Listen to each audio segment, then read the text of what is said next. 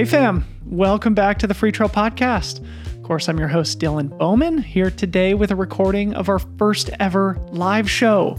What I hope to be the first of many live podcasts. The following is a conversation with Jason Hardrath, the king of FKTs, one of the great characters of the fastest known time culture.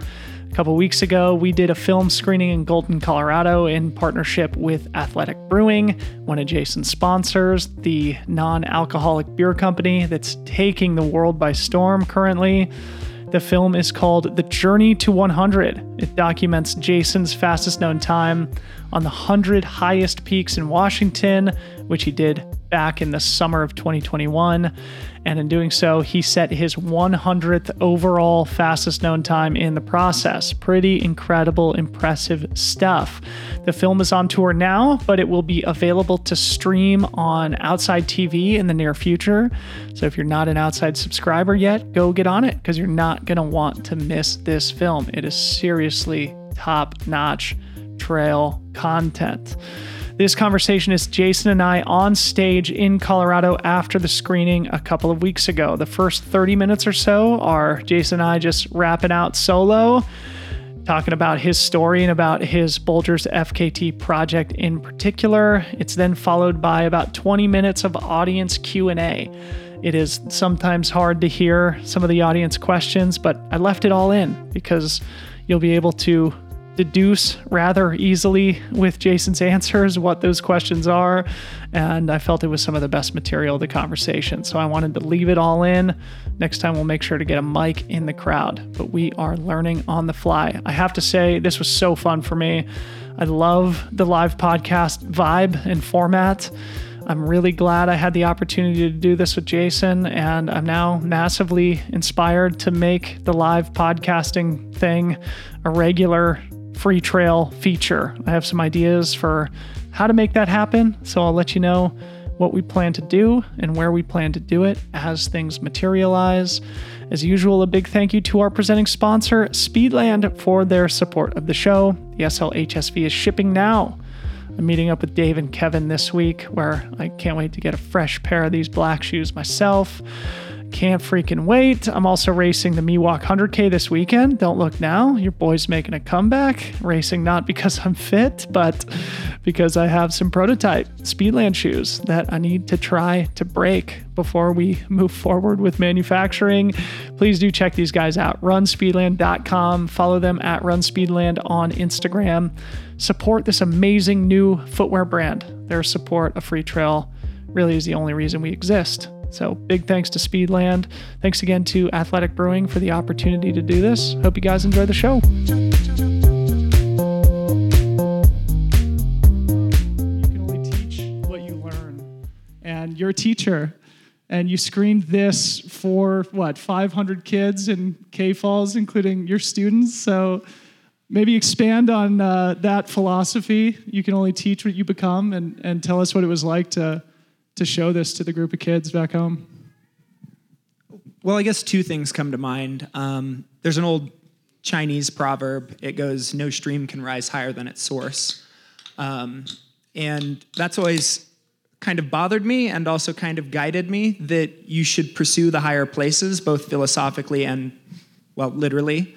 And along with that, if you look at any hero's journey, as Americans, we tend to focus on the slaying of the dragon because dragons are where the gold is. But the essential part of that story that we forget sometimes is that then the hero brings the gold back to the village and shares it with the people there. And I think that's what drives me to be a teacher, is that I find a huge amount of gratification personally, and I see the importance of creating those aha moments for other people, just a new way of seeing themselves, a new way of seeing the world, to believe that something was possible that they didn't think was possible, and to make progress in their life and feel good about themselves because of it. So what was it like showing the film to the kids? Oh, man. So as soon as the film stopped playing, there was no conversation like this. It went right into question and answer. And it was super awesome to listen to it go from silence to 400 kids with their hands up with the pick me look on their face. Yeah, I mean... Is there a sense of pride there, though? Absolutely. Yeah. I mean, I don't know if pride is the right word. I can't put my finger on it, but there's a joy there, right? Like, to the audience for me that mattered the most, no offense to y'all, but, to kids, it meant something. Yeah. So when you interact with a kid who reminds you of yourself, who high energy, has a hard time focusing, maybe ADHD, as you mentioned in the film, how do you interface with them based on your experience? Do you identify with them, and how do you hope to influence their lives? I mean, there's always an art to it, and every kid is different. It's like there's not a one size fits all. But when I noticed that, I definitely remember my own hardships with impulsive behavior and wrecking friendships and always being the kid in trouble at school. And I remember how I would always beat myself up first. It would be like slow motion where I'd do the thing and my mind would realize like, oh, I shouldn't have done that. And I'd be like, oh man, like this person's going to hate me and she's going to think that about me. And then my parents are going to hear about it. And so I'd already be playing out sort of the future in my mind in that split second. And then it would all come true. And so it was like this double whammy, right? Where I'm already beating myself up and then the world comes unglued just as I predicted. Yeah. And so when I catch those moments where I can see that kid that did the thing that was totally wrong or totally unsafe, but I can see that moment in their eyes where they're like, oh. I'm like, come here, man. Yeah. I know what that's like. I can't let you do that, but I know what that's like. And how important is that? That must be so important. And you say also at the beginning of the film that you used movement sort of like for acknowledgement. It feels like it's been your mode of therapy and a way of building self-identity. And the film doesn't talk much about this rollover accident. So I'd love it if you could share that story a little bit, because it obviously put you in a place where you didn't have movement anymore. What was that like? I mean, yeah, the film alludes to, the first doctor coming in and just basically say, I brought up my love. At the time, I was a triathlete doing Ironman triathlons and that stuff, and pretty passionate about it. And so I brought up this love for movement, and yeah, just without missing a beat, he's like, oh yeah, you're probably gonna let that part of your life go, and then walks out to go to his next patient. And that was rough. And I mean, the injuries were significant. It was a rollover accident. It was just me. I was stressed out from a day of teaching, and then the other track coach didn't show up, so I coached the whole team solo. And then I had volunteered to be a representative of my school at a district meeting with the superintendent, and being a young teacher, it was like, ooh, this is a big deal. I'm going to be in a room with the superintendent. And so I was kind of hurrying, driving faster than I should, had forgotten to put my seatbelt on, caught the shoulder, roll over, went out my own side window, and broke 9 ribs, collapsed a lung, broke this shoulder in 2 places, and completely shredded the LCL and ACL of this knee and had to have it rebuilt. So as somebody who has always sought movement, what was that like? Did you have a moment where you had to be still with yourself, and were there any learnings from that experience? Well, I guess one that comes right to mind is we tend to phrase everything as Americans as I'm a runner, or it's an identity statement, right? And what I had to go inside and sort of soul search for is that's not the identity. It's almost, I guess that art metaphor works. It's like an artist chooses a medium to express their creativity through, whether it's photography or clay or any assortment of mediums. And so what I realized is running and swimming and biking, that's the medium I express my driven nature through, my ability to dedicate and obsess over things. It's like that's the channel, a healthy channel instead of an unhealthy one, that I choose to express that through. Mm-hmm. So that was a pretty powerful realization from it. Another piece that was really difficult to navigate was I'd built all of my friendships around movement, right? So I had running friends, I had biking friends, I had swimming friends, and they were still all out doing badass things, and I was stuck in a chair at home. And that was a pretty difficult space to wade through for sure. Yeah. I love how you just brought up creativity, and I figured we'd talk about this a little later, but maybe we should just go into it now, because the FKT phenomenon is an exhibition of creativity, isn't it? It is sort of like an artistic thing where racing, you show up on a start line and you can sort of predict how things are going to go. Obviously, there's variables that you try to control. You have good days and bad days.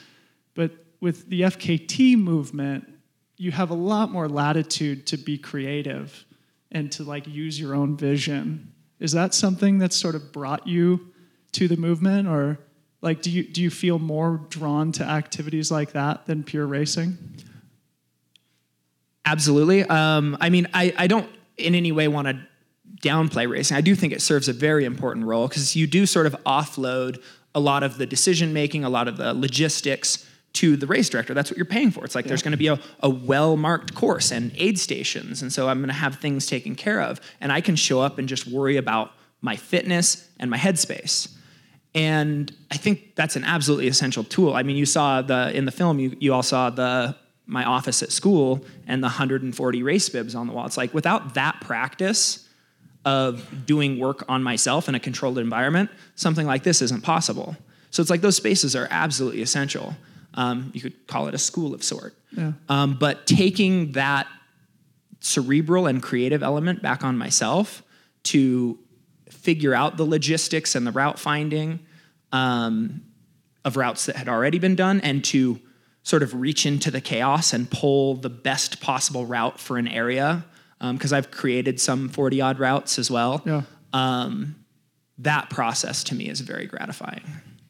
That act of like actually mapping and planning and figuring out where your potential exits are if things go wrong. It's a fun, creative thing. And I think also maybe this creativity thing is exemplified in just like this project in particular, right? Like it's not just a pure running thing. It has climbing, rock climbing, glacier travel, bushwhacking, as we saw at the Chilliwags.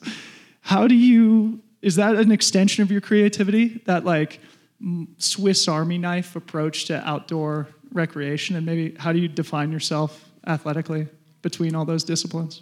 I'm still working on that. I don't have a simple answer for what that is. But I don't know. I feel like we are seeing that more, where we were very, very focused on sort of specialization and individualization in, climbing and in alpine mountaineering and running as well. And now it seems like perhaps through the movement of FKT and in other places, we're starting to see athletes want to blend those more.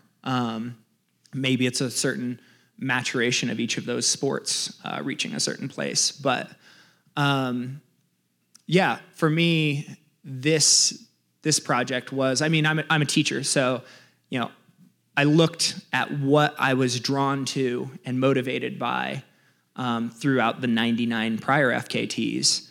And as soon as this Bulgers list came across my radar, it was like, oh, okay, fifth class travel, glacier travel, orienteering, bushwhacking, like all of these things I'd done in doses, but it was going to be that for 50 days. So it was like, oh man, this is like the perfect cumulative exam.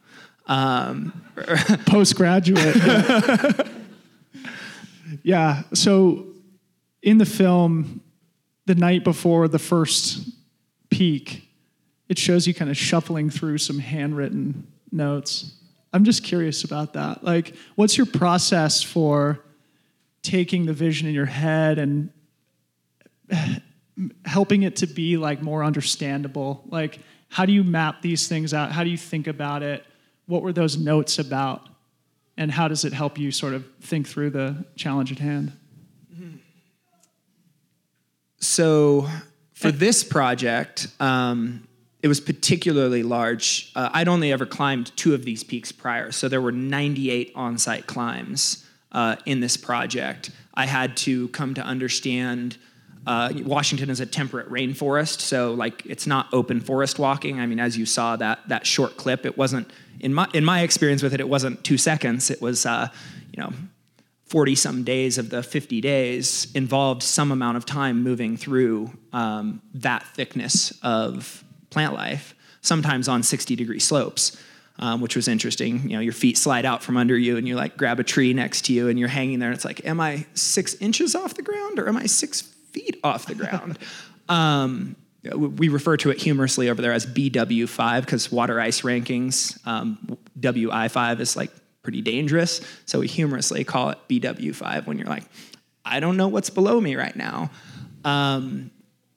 So there were all of those components. And so what I had to do, and then I mean, also a weird one to have to plan for is what are the most likely places where fires are going to break out? And then I had to like rank order, what are my risk factors? And it's like, well, fires are catastrophic. If a fire breaks out, it's game over. Whole project's done. And so you kind of saw in the video, I swept down the eastern side. It's like I planned that out with over the course of 6 months of Zoom conversations, phone conversations with prominent mountaineers. The previous record holder was one of the guys, Eric Gilbertson. He was hugely helpful. Some current, just like people who are doing it casually on the weekend, ticking through the whole Bulgers list. Just so many people had these conversations just week after week and would add it to like a Cal Topo map and like write notes down and like, okay, this peak has a 5.9 crux and this peak has sustained 5.7. And then this person says this glacier is, it would be better to find a way around it, but if you have to, definitely have a partner because it's pretty likely someone will go through. So it's like all of that over the course of 6 months and penciling it out. And then the final thing you saw me flipping through was sort of the final handwritten notes that I derived from it. I imagine it would look to someone on the outside like, those video clips where it's the crazy person with the string on the wall. It's like, that's about what my map looked like. So you saw the not crazy person version. Yeah. Yeah. Well, maybe I'd love to talk a little bit more about how you crowdsource that stuff from the community, including from the former FKT holder and just the spirit of the FKT movement. But maybe before we get to that stuff, maybe backing up a little bit, when you first learned about FKTs, maybe talk about the early days. Now that you're this grizzled veteran, you're the king of FKTs. Your partner, of course, is also fantastic, and I want to talk about that in a sec too. What were the early days of the FKT movement? And when you found this niche, did it feel like you had really found your calling? Yeah, so you heard it briefly alluded to. I didn't start doing FKTs because I knew what FKTs were. Basically, when the doctor said, okay, you're probably not going to do this stuff again, I mean, I had to be somewhat literate in how human bodies work to be a PE teacher. I had to take biomechanics and anatomy and all this. And so I knew enough that I knew my running would come back much more slowly than doing steep climbing, like hiking steep hills. Because when you go up and down hills, anybody that hikes out around here knows you kind of keep your knees bent a little bit. You don't have to have that full range of motion. And I could only move my knee from maybe here to here at first. I was like, okay, I mean, the doctor wouldn't recommend it, but yeah, I'll go hike up and down the hill. And so it started with a local hill, and then hills led to local mountains. Pretty soon I was climbing Shasta, which is a 14er there in California. And then I started running into peaks that had technical summit blocks. And I was like, okay, I guess I'm going to become a rock climber now. And that's led to just an obsession of learning all of the skills with the ropes and the climbing techniques that came along with that. And, as I alluded to in the film, during that process of learning a new sport, I was doing all the rehab to sort of get the knee back. And as that range of motion came back, I realized, hey, I can kind of I'm not anywhere near as fast as I used to be, but I can go out and run 20 miles and my knee doesn't swell up like a grapefruit anymore. And it took about 2 years to really get to that place. And it was like, well, I can now do this technical mountaineering. I'm just going to go see if I can pick out 3 technical peaks that have a long trail run in between them and just go have a hell of a weekend. Yeah. And so it was just my own passions that led me to it. And then shortly after that, getting out there and doing those sorts of adventures, I came across the FKT website. And it was like, oh, I actually had a route that I'd previously done that I then submitted. One linking up Shasta and its sub-peak Shastina. That was number one? And it was number one. I did it before I even knew what FKTs were. Yeah. But you submitted it and that became and it got the inaugural, what snowballed into an obsession over the last couple of years. So cool. So let's talk about Ashley a little bit. Of she's a superhero. Yeah, we all know, all of us who've done these silly races and these big mountain expeditions, FKTs, we know it's a team sport. Ashley, I think, has more FKTs than any female on the fastest known time message board. So shout out to Ashley. The king and queen, literally, of the fastest known time movement are in the auditorium tonight. So the next movie's about you, I guess. But maybe talk about your guys' relationship and how you support each other, and maybe how she supported you on this project. Absolutely. I mean, the way our relationship developed was like a series of shared adventures. It was just like, oh, like that went, we met and we went out on an adventure. I think we went rock climbing. And it was like, oh, that went pretty well. Like, maybe in a couple weeks, like, let's go out and climb something else. And just kind of kept that up for a while. And pretty soon it's like, hey, this is going really well. Like, maybe let's do this more. And so that was kind of at the foundation of the relationship, was shared passions, a shared vision for what life should look like. And I do think that that's essential in a partner. And so it became, because that was at the foundation, it was very natural for us to want to support one another in our development. Over the course of knowing each other, she's become a mountain guide, and recently guided on Aconcagua with an all-women's expedition company, which is pretty rad. You can give her another round of applause if you want.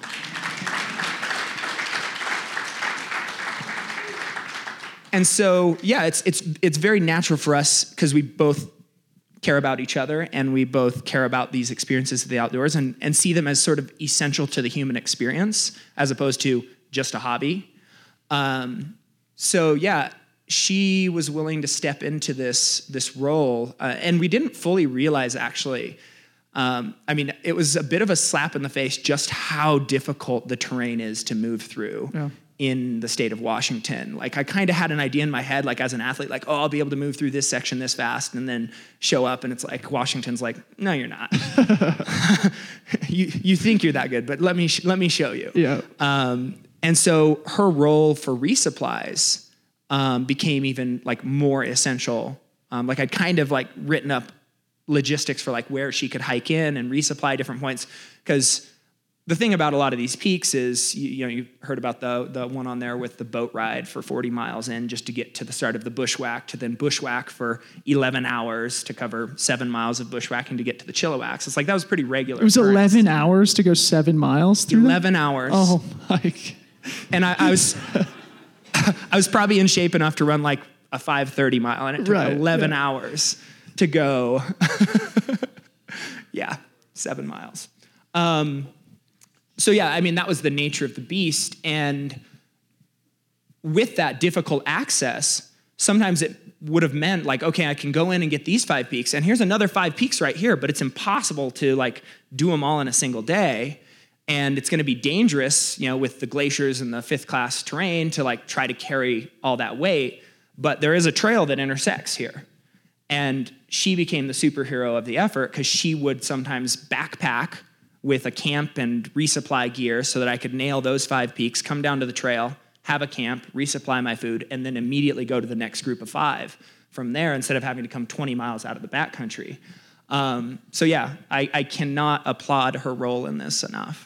Amazing. So cool.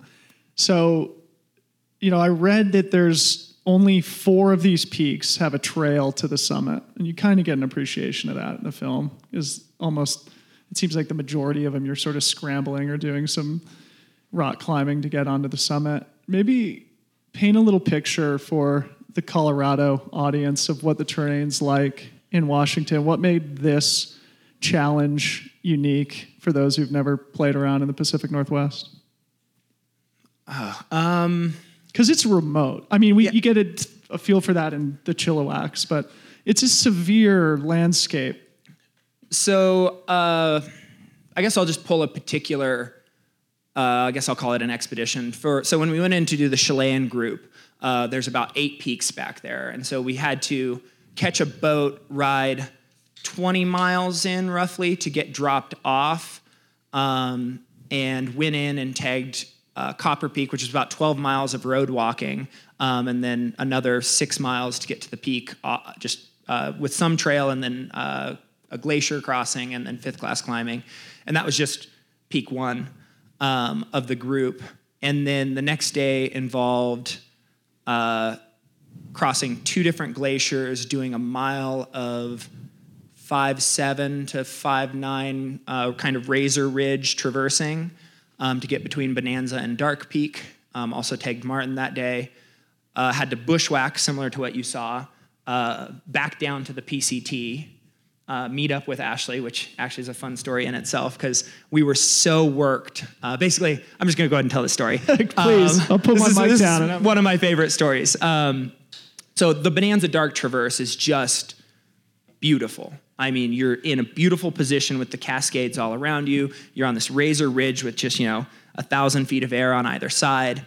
And Bonanza is one of I think it's the highest non-volcanic peak. So you're up there. You've got a great vantage point. And we get up to that peak after tagging Martin earlier in the morning, and we look at our watches. It's like, oh, we've got 3 hours of daylight left.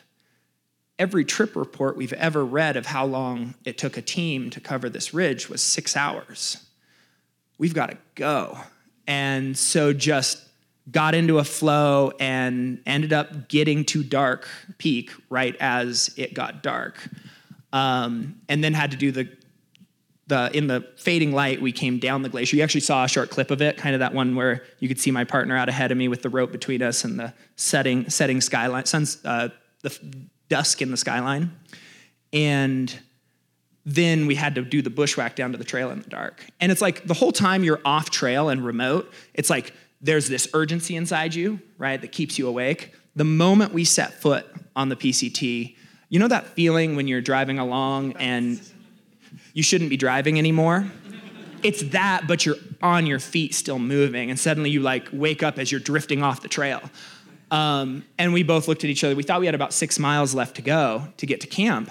And it's just like, there is no way. And so we just into the trail, dirt nap, yard sailed our gear around, pulled what we had with us over us.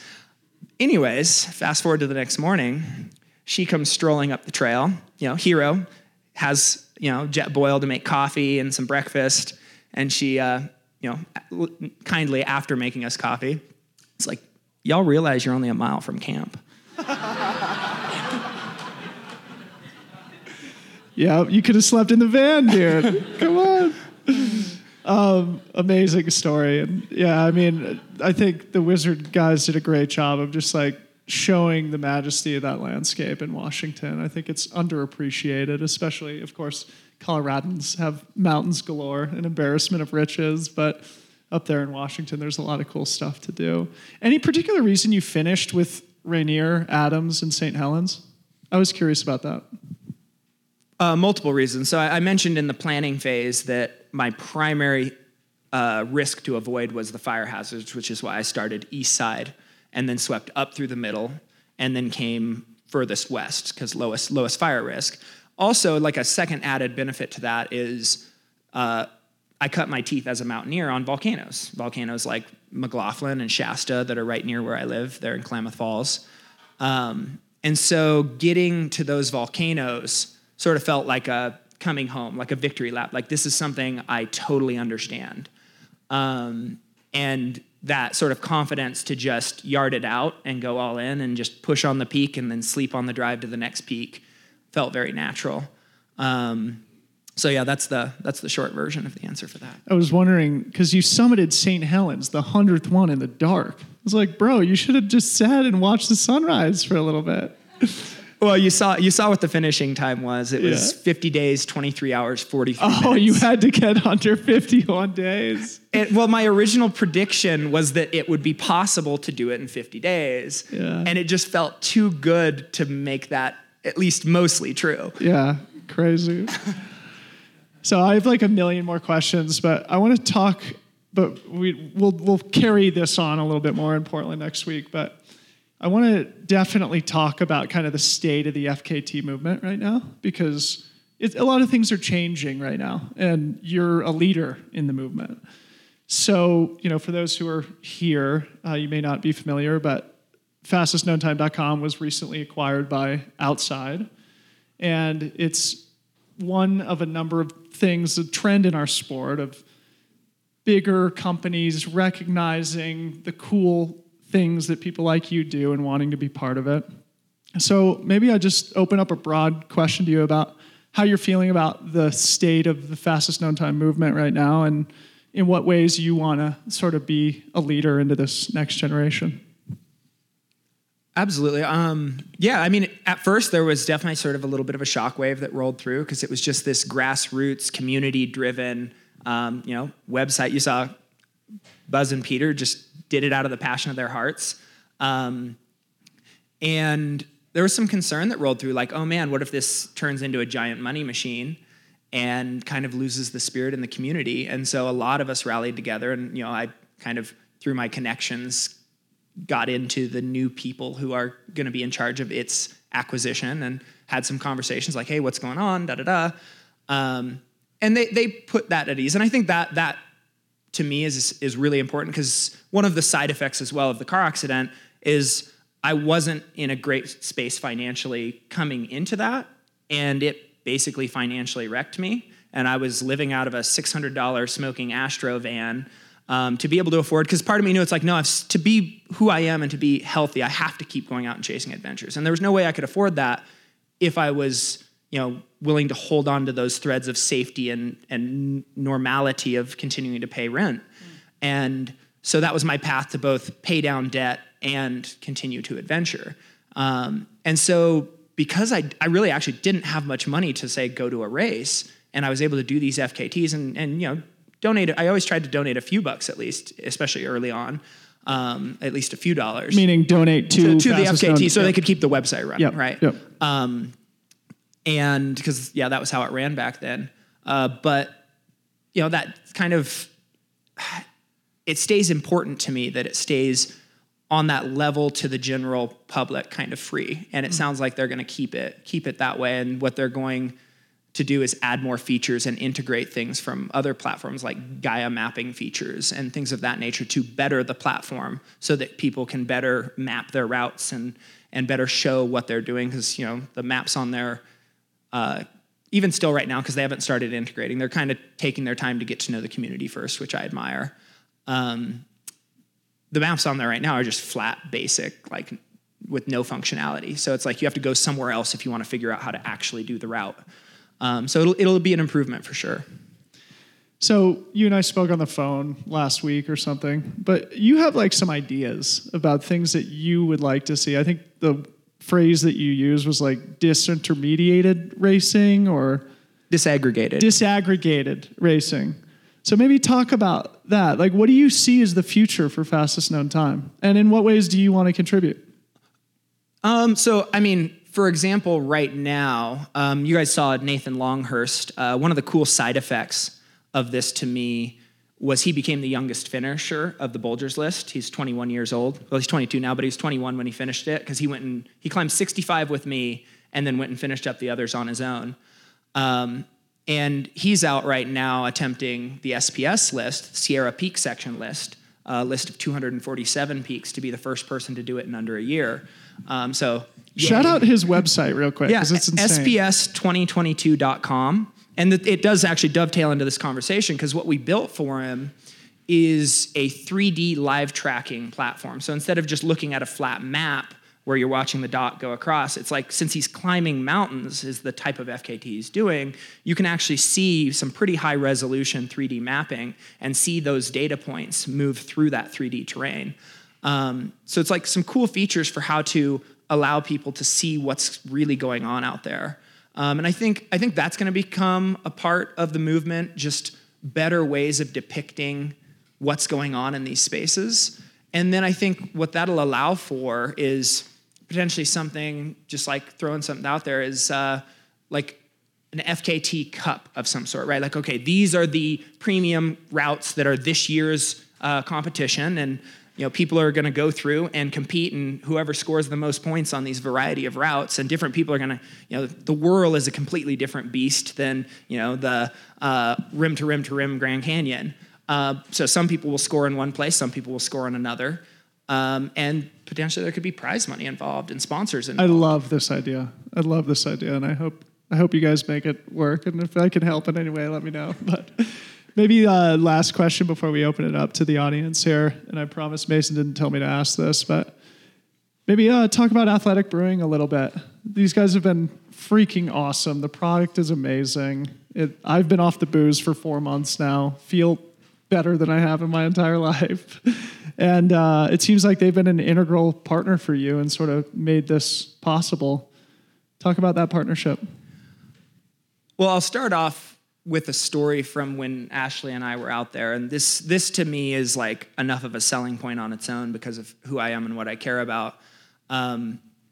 You saw that the van I ended up in had athletic branding on the side. There's actually a cool story behind that. Right before the Bulgers effort happened, my van blew up, like catastrophic engine failure, totally unexpected. And I was like, I'm going to try to solve this. Like the Bulgers thing is still going to happen.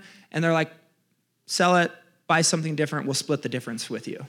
It's like, what kind of sponsors like, we're just going to jump in and help to make this thing happen. And so that's a cool story. But then we ended up with this branding on the side of the van, right? People literally came up to us at trailheads to thank us for Athletic Brewing helping them turn their life around. And I'd be like, I'm not the one that made it. I didn't create the product. I'm just an athlete, but that's an awesome story. Thank you for sharing. And it's like that alone for me, a tool that allows people to make improvements in their life is absolutely amazing. And to be a part of a movement where, I'm a health and PE teacher, right? It's like I talk to kids about decisions they're going to make in their life around the use of alcohol and drugs.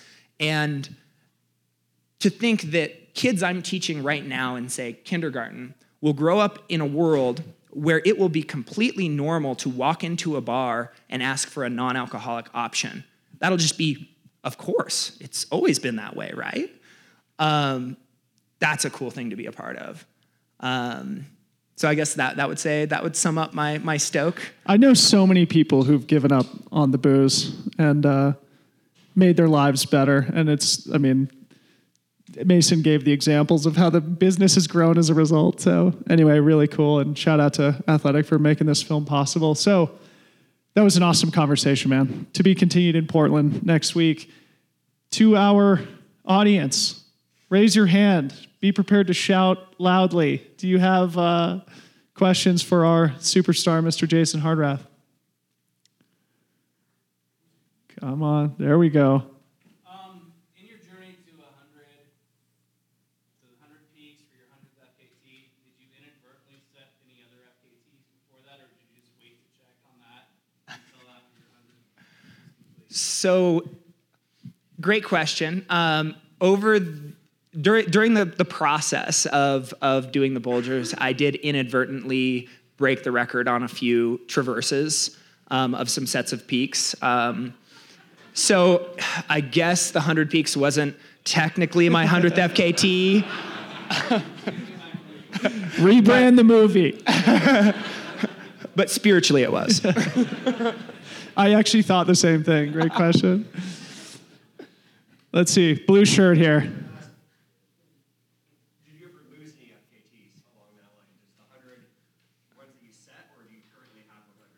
So the 112 that I have are historical, so some of them have been beaten.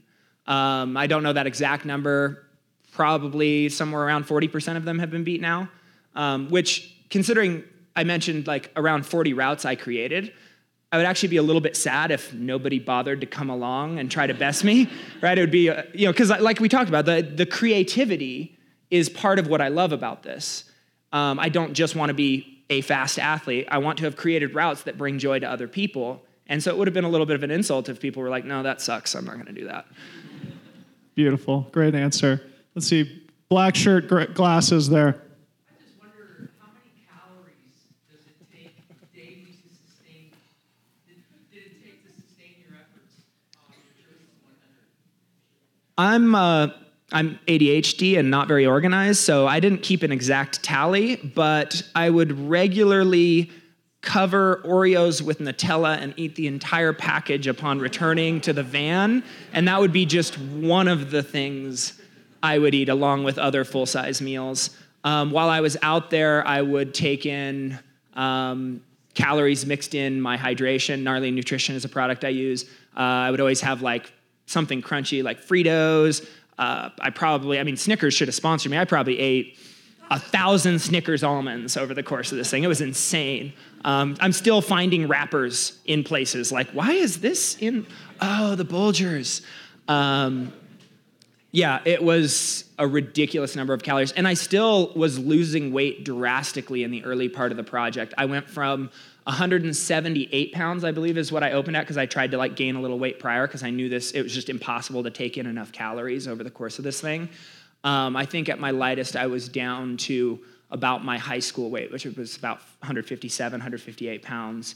And luckily, it's kind of stabilized, and I stopped deteriorating. Actually, Ashley was on the stage when I presented this to students in Klamath Falls, and we got asked questions about that, and she expressed like she was worried. She didn't know if she was watching me like drastically like get smaller each day in front of her eyes, and she's like, what's gonna happen here?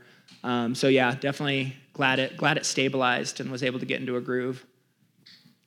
See, Todd? What's the closest like near-death experience that you had going up one of these meetings that literally like probably made you poop your pants? There were, you try to be very careful out there, obviously, but there were three close calls, and to keep some mystery, I'll just tell one. When you're traversing across snow and glacier, there are things called snow bridges, where the snow can be melting out from underneath because of, say, a water flow that goes underneath that brings some heat underneath the snow structure. And you can never fully tell where those are or how thick they are, unless they've already opened up in one section. You can be like, oh, clearly that's a snow bridge. I shouldn't go there.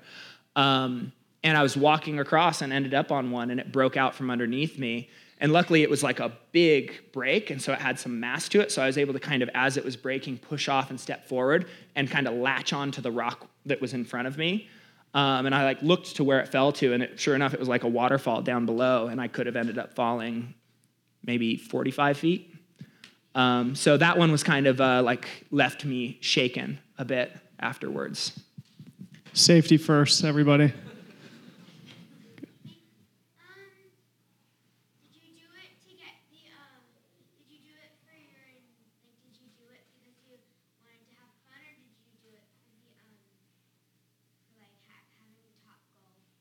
What a great question that Might be the best question of the night. I did it because I love climbing mountains, and that is true. When I said early in the film, when I was starting the Bulgers effort, life's going to be so simple for a while. I'm going to be climbing mountains. It's because I'm still in touch with the fact that the whole reason I do this, it's not for the film, it's not for all this. It's cool. I have a chance to speak to people now and impact their lives. That's awesome. But the reason I went out to climb mountains is because I genuinely love climbing mountains. And the thing I looked forward to each day was not finishing the project and being done with it. It was, oh man, this mountain has this epic glacier I get to go across, and it's gonna be beautiful, and I'm gonna see this blue ice and this great view, and then I get to climb this rock up to the top. Some days I got to climb through the clouds and be above the clouds and only see the other peaks. That's why I'm doing it, is for those experiences. Finishing it did feel good, but it was way better to be out there doing it. You totally get that feeling in the film, too. Just thinking of the moment where you're waking up with the mosquito net over your face. You're like, it's 5:30 a.m. I get to go climb some mountains today. Feel it, probably. Did you have a question there? Somebody in this area? Go ahead, yeah. Did you have any athletics? And if you did, how many did you have athletics? Could you ask that one more time? Did you have any athletics during the project? Wow. He's teeing that one up for us. Mason planted the question in the audience. Mason, you better give him $20. Actually, yeah. One of the cool things is I could have a hanker. One of the big things with a project like this, obviously, is your body recovering enough to not just continuously deteriorate. And sometimes, I don't just want sweet things. Sometimes you eat so many, I mentioned the Snickers bar, you eat so many sweet things in a day, you just don't want that flavor anymore. And so having a cool, refreshing, bitter flavor of an IPA at the end of a day or in the middle of a day, and still being able to drive to the next peak, still being able to go back out to climb the next thing. Actually, yeah, I did drink some, and it was pretty awesome to be able to be I can indulge and continue. Placebo. Go ahead. Chris. Yeah. My question is just about what were the most difficult things? So I'm hearing a lot of your story is about like the achievement of it, and so I was also wondering about how your body changed, and you already answered that. But some of the deeper, like, what are the hardest things about FKTs, about this kind of life? Well, I mean, obviously, any ultra race you run or any mountain you climb, you're going to have those low points that you go through, where you question your training and you question whether it's going to work out or if you're going to drop out, and to face those sometimes when those things go wrong in the deep backcountry, those can be some difficult moments to wade through. For example, we were a day into the backcountry for a group of 8 peaks, and that was the one where you saw I was crossing that really fast-running creek, the wide creek. It was running like a time and a half higher than it normally was running when people would go to do those peaks.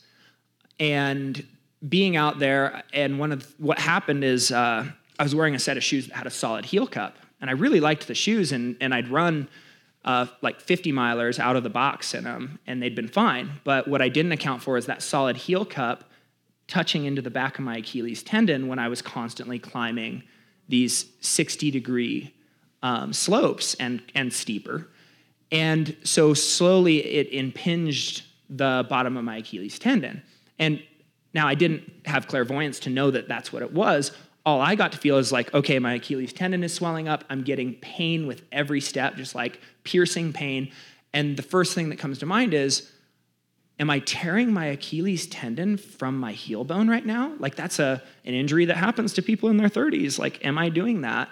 And so I had to like contemplate through this as I'm a day away from, the nearest exit.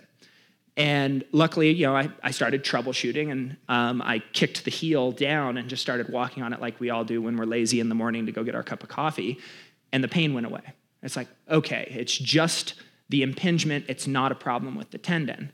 But then I had the problem of now, for however long it takes for the swelling to go away while still doing between 8 and 25 miles and 5,000 to 20,000 feet of vert a day, how long does it take for a swollen Achilles tendon to go down?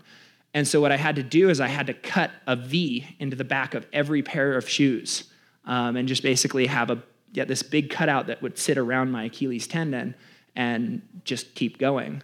So I guess that maybe kind of answers some of what you were talking about. Ouch. Any more? Here we go. You had about 40 FKTs in March 2020. Was your goal to get to 100 earlier or sooner before everything changed in March 2020? 2020 was interesting, like already being in it, and it was already kind of my lifestyle. I guess the most distinctive thing that happened is I kind of had this whole mapped notebook of like 140 different options I could potentially beat the record on. And what happened is I started having to like cross a lot more of those off because other people were just going out and like ticking them off. And it's like, okay, I run the numbers based on my current fitness. Like this is how fast I can run on flatland right now, roughly. This is how my vertical ascent rate right now. At such and such heart rate, which means this is theoretically possible, or theoretically I would need to train a lot longer to be able to do this one. It made the chess game a lot more complicated because suddenly there were a lot more players. And so the game was constantly getting harder as I played it. It was an interesting change, but it wasn't like it was unwelcome. It's like, okay, more people are doing this thing now. More is better, I guess.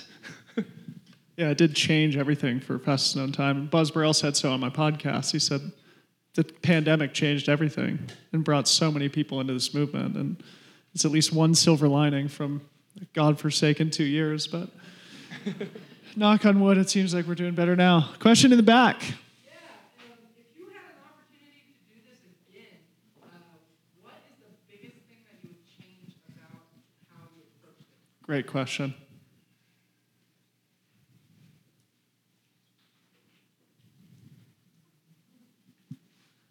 I would. I think I would treat the people around me even better than I did.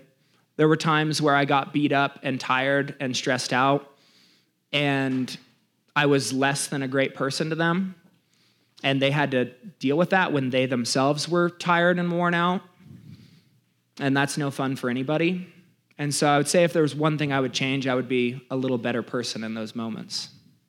Beautiful answer, too. Mason, how are we doing on time? Any other questions before we get to the raffle? There we go. Here's one. I'm curious what your next goal or project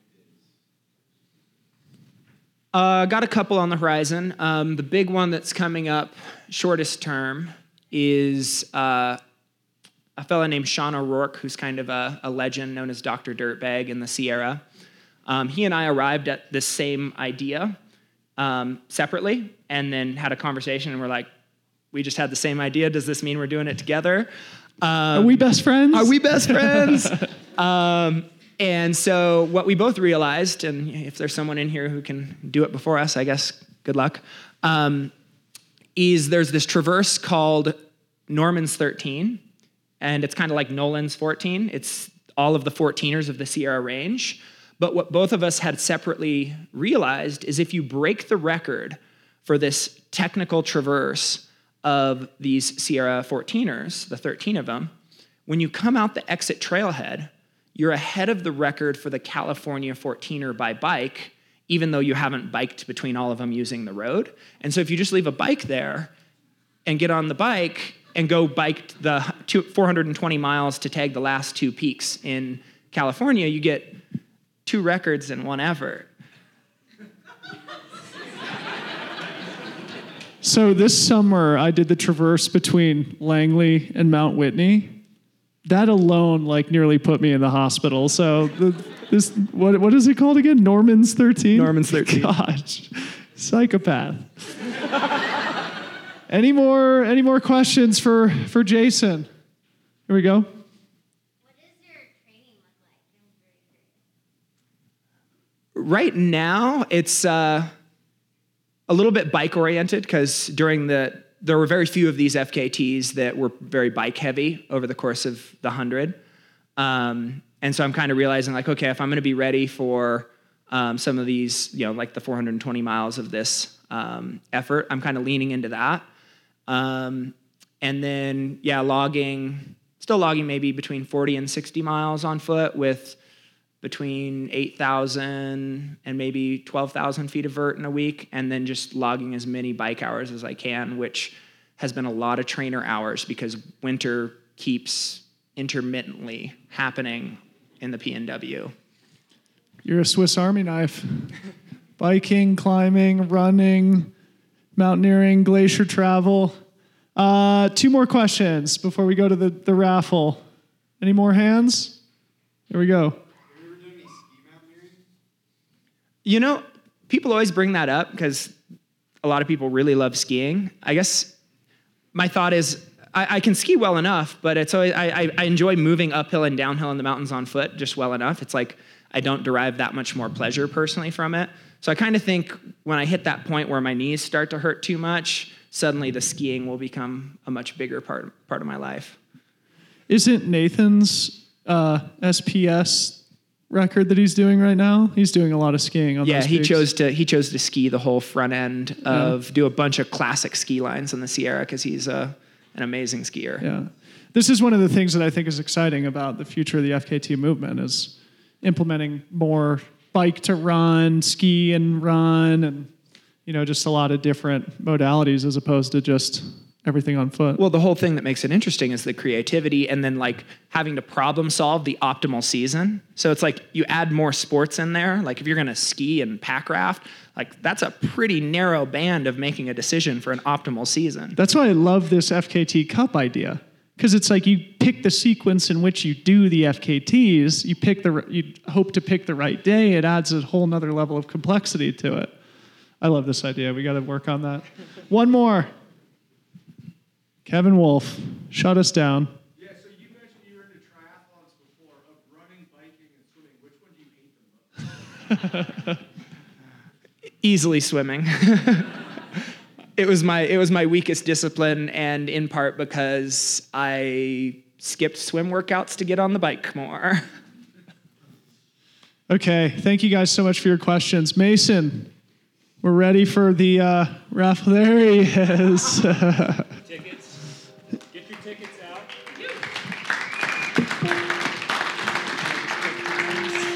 Want to take turns reading off?